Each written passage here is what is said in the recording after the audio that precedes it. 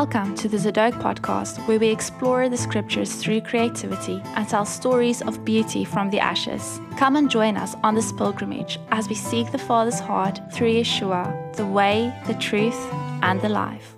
Speaking to your soul. In our neighborhood growing up, there lived a family with 4 children, 2 of which were twin boys. They were a few years older than me. One of the boys had a strange habit of talking to himself. He would sit on the pavement in front of their house, having a full-blown, solitary conversation. The neighborhood kids used to make fun of him behind his back, and we all thought that he was quite strange.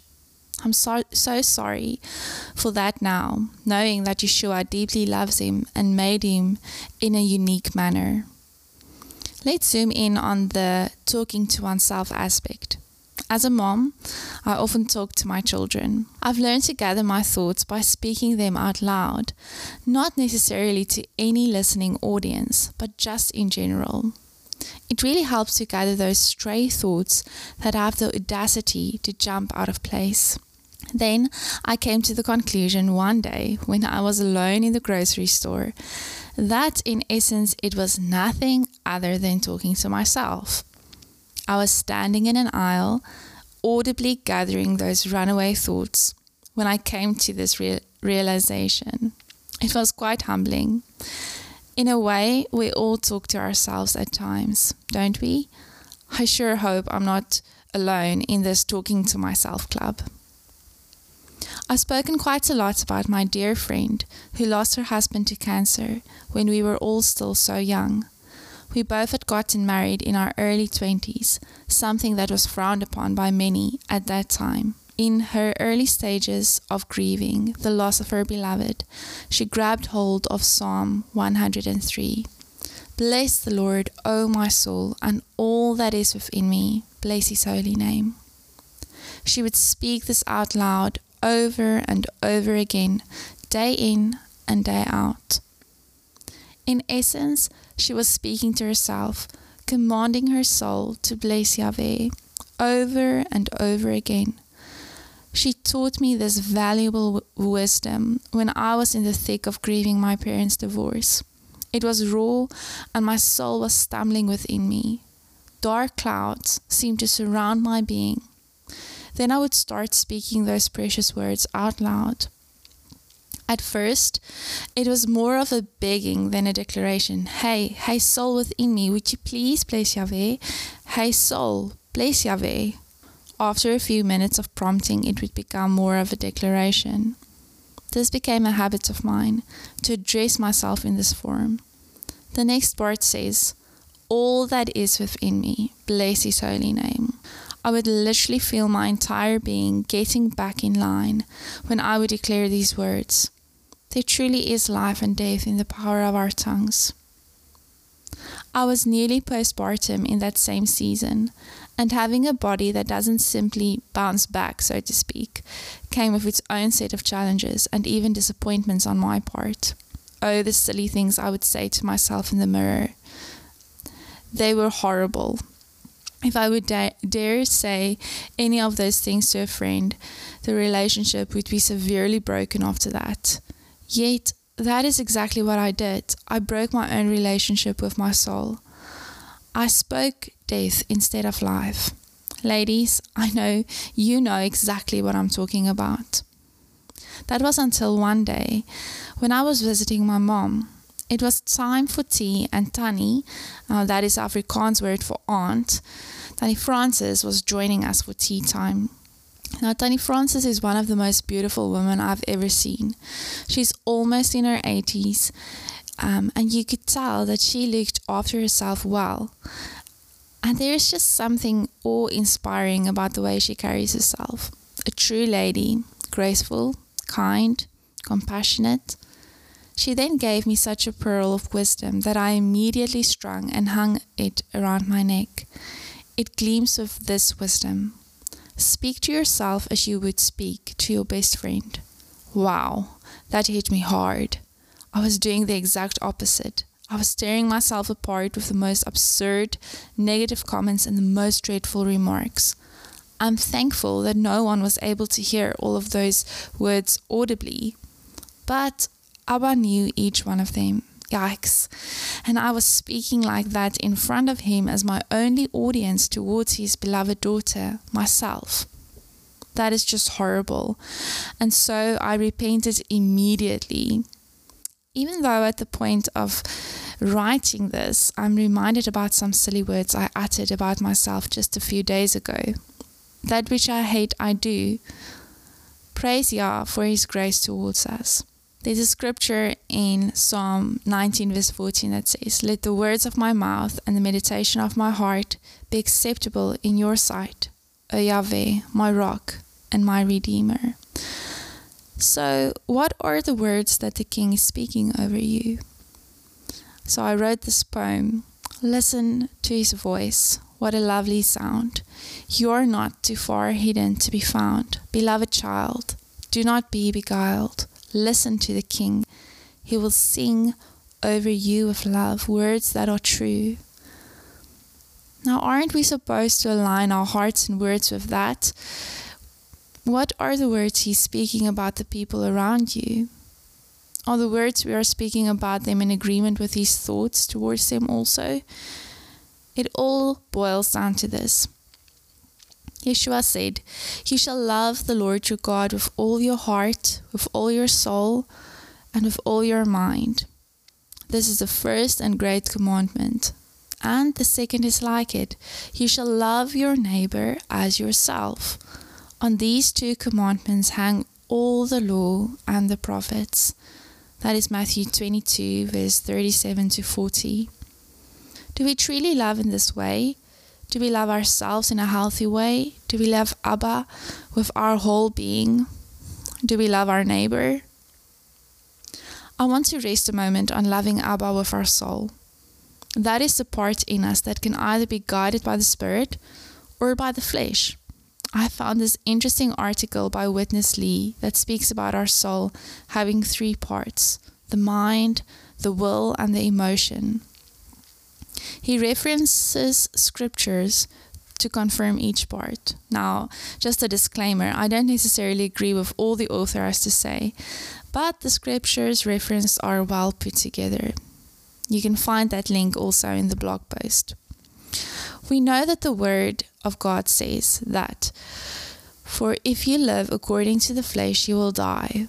But if by the Spirit you put to death the deeds of the body, you will live. For as many as are led by the Spirit of God, these are the sons of God." That is life. Being a son or daughter of God, made in his image, living under his roof and authority. There is a valuable law that we find in Numbers 30, verse 3 to 5, concerning our vows and being a child within a father's house. It reads as follows. "Or if a woman makes a vow to the Lord and binds herself by some agreement while in her father's house in her youth, and the father hears her vows and the agreement by which she has bound herself, and the father holds his peace, then all her vows shall stand, and every agreement with which she has bound herself shall stand. But if her father overrules her on the day that he hears, then none of her vows nor her agreements by which she has bound herself shall stand. The Lord will release her because her father overruled her." If we are children in Yah's household, and he hears the vows that we make, he is able to annul it. Even more so if we realize our error and when we bring it to him in repentance. He can atone, redeem, and restore. Where have you spoken death over yourself and over those around you?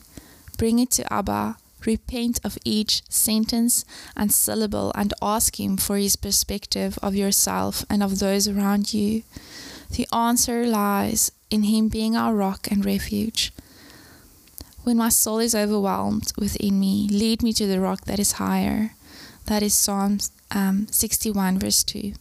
Allow him to be your refuge and your rock. He is firm and unwavering. I'm getting quite off track here, but this is not without purpose or value. My purpose in writing this is found back in Psalm 103, where David speaks to his soul. I absolutely love this. Speaking to your soul. David did this a lot. It is almost as if the people in biblical times understood something different about their souls than we do. I'm quite intrigued by this matter. What are we missing out on? There seems to be a mystery here. The Psalms are overflowing with the word soul. The first mentioning of soul in the word is in Genesis 2. The Lord God formed man from the dust of the ground and breathed into his nostrils the breath of life, and man became a living soul. That's Genesis 2 verse 7. The breath, that is the spirit, of life entered the flesh, made of dust, and boom, a living soul was made. The soul area is alive, but can also be found in Sheol if it is not guarded well. David frequently referred to Sheol. It is not just translated as hell, but also as the grave, a pit, the underworld, a place of exile or a place of no return. In Psalm 30 verse 3 we find the following: O Lord, you brought my soul up from the grave. You have kept me alive, that I should not go down to the pit. Now those words are Sheol. I'm still trying to figure out where the word heart fits into this whole narrative of our souls and our flesh. It might be referring to the soul. I think it does, but I'm not entirely sure. Abba will show me this in his time.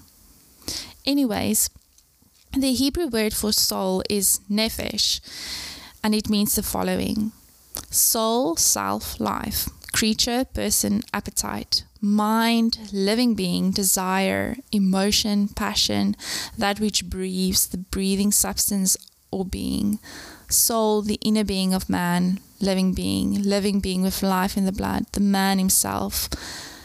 Person or individual, seat of the appetites, seat of emotions and passions, activity of mind, activity of the will, activity of the character. Isn't it interesting and wonderful that the word life and the word soul are closely related? Adam became a living soul, life. And that is what Yeshua came to give us, life and it in abundance. The thief comes only in order to steal and kill and destroy.